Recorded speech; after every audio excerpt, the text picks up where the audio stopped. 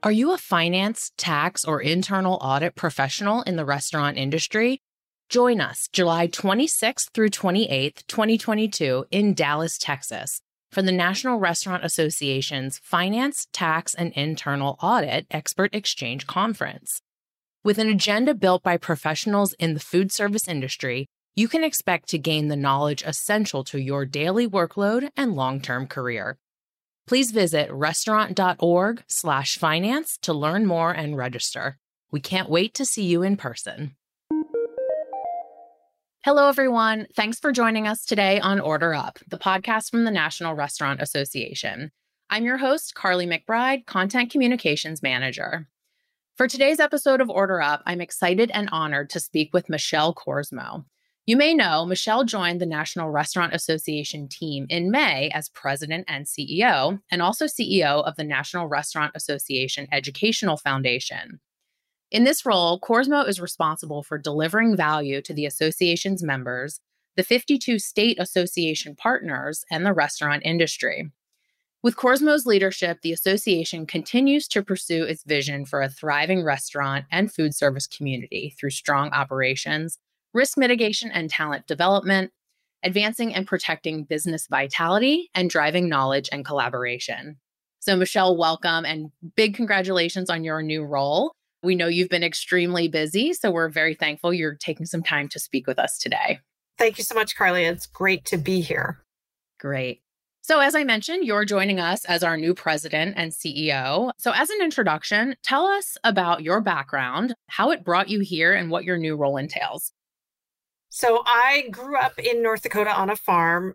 Certainly never imagined that I would one day be in Washington, D.C. and a part of a great, amazing, big trade association. But I did very much want to always be involved in politics. I was pretty young when I got the political bug and started doing work locally. And then in college, I was the state lobbyist for our student government, which was really fun. And then that, of course, led me into other advocacy roles. Eventually, I think like so many of us in this business, we found our way to Washington, D.C., and I had a great experience working at the Department of Labor. And it really helped me understand that Washington is one of those towns that I would call a company town. And when you work for a different division in the company, you really learn that company more. The administration is one part of that company. Capitol Hill and Congress is another part of the company. And then trade associations and lobbying are a different part of that same company town. So I had the opportunity to go and work in the trade association business. I thought, well, this is a part of the company I should learn.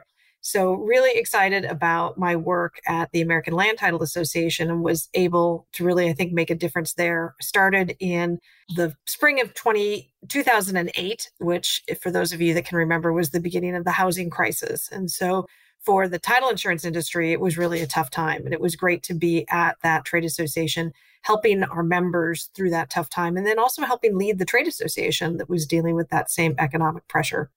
I became the CEO of that association and really had a wonderful time leading that group and solving a lot of industry problems with our members. And then that led me to a terrific opportunity as the president and CEO of the Wine and Spirit Wholesalers of America.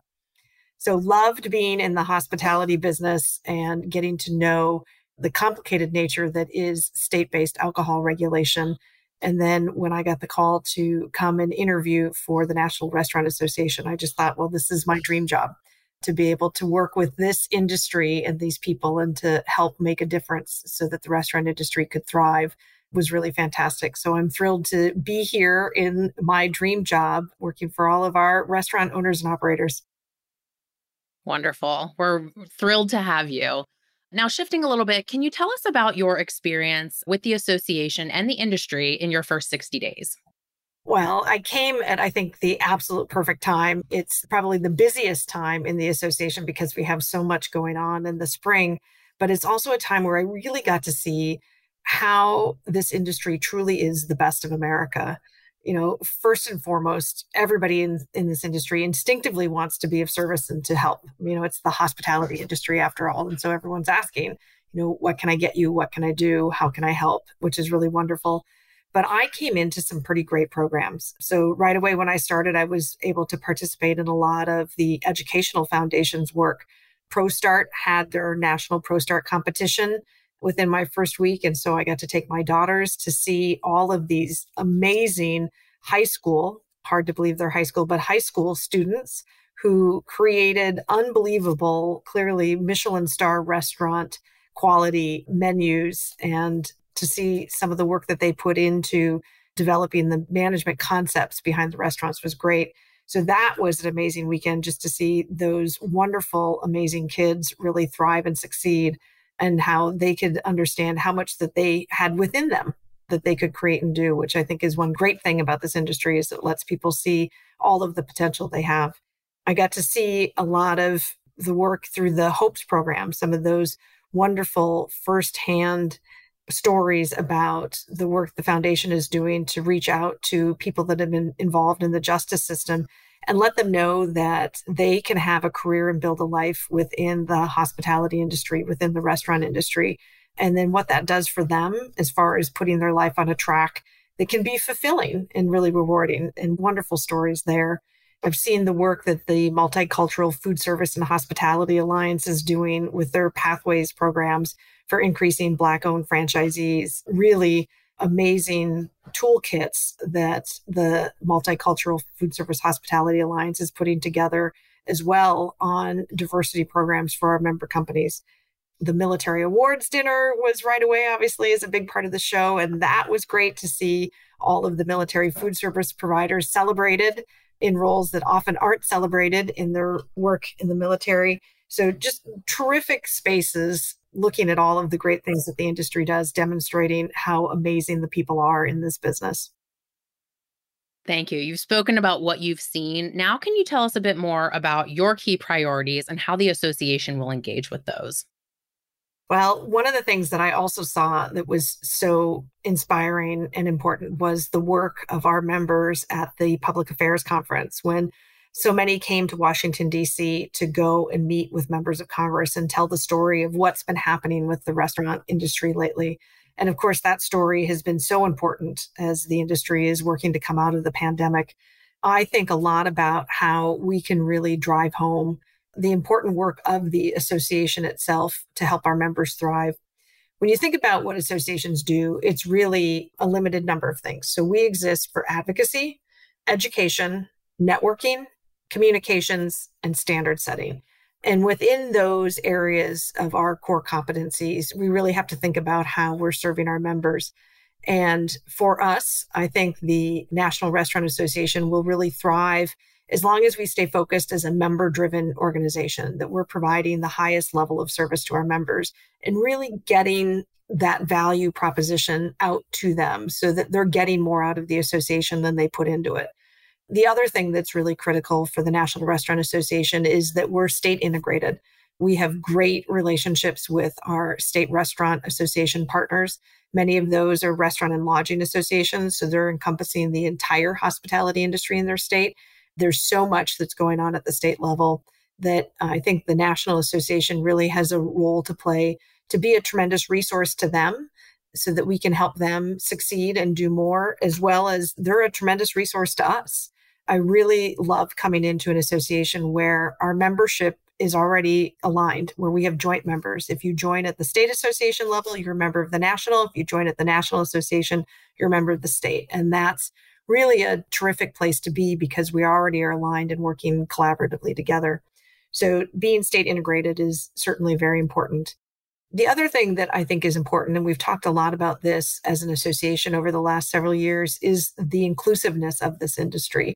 This industry, as the National Association, is really here to represent a very big tent.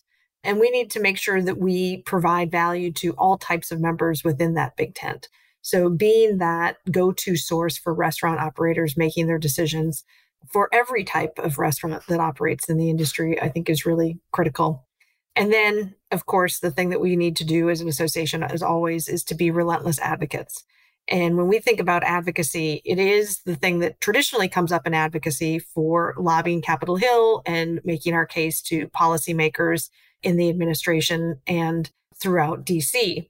But more than that, it's also being relentless advocates for our members on their story. I talked about how this is the best of America, and that's a story we need to tell. And we can advocate for our members by telling that story through the media and then in all other platforms where we find thought leaders. So those are some of the big things for me for how I see us engaging. I'd like to extend a special thank you to Michelle Korsmo for joining us on the show today.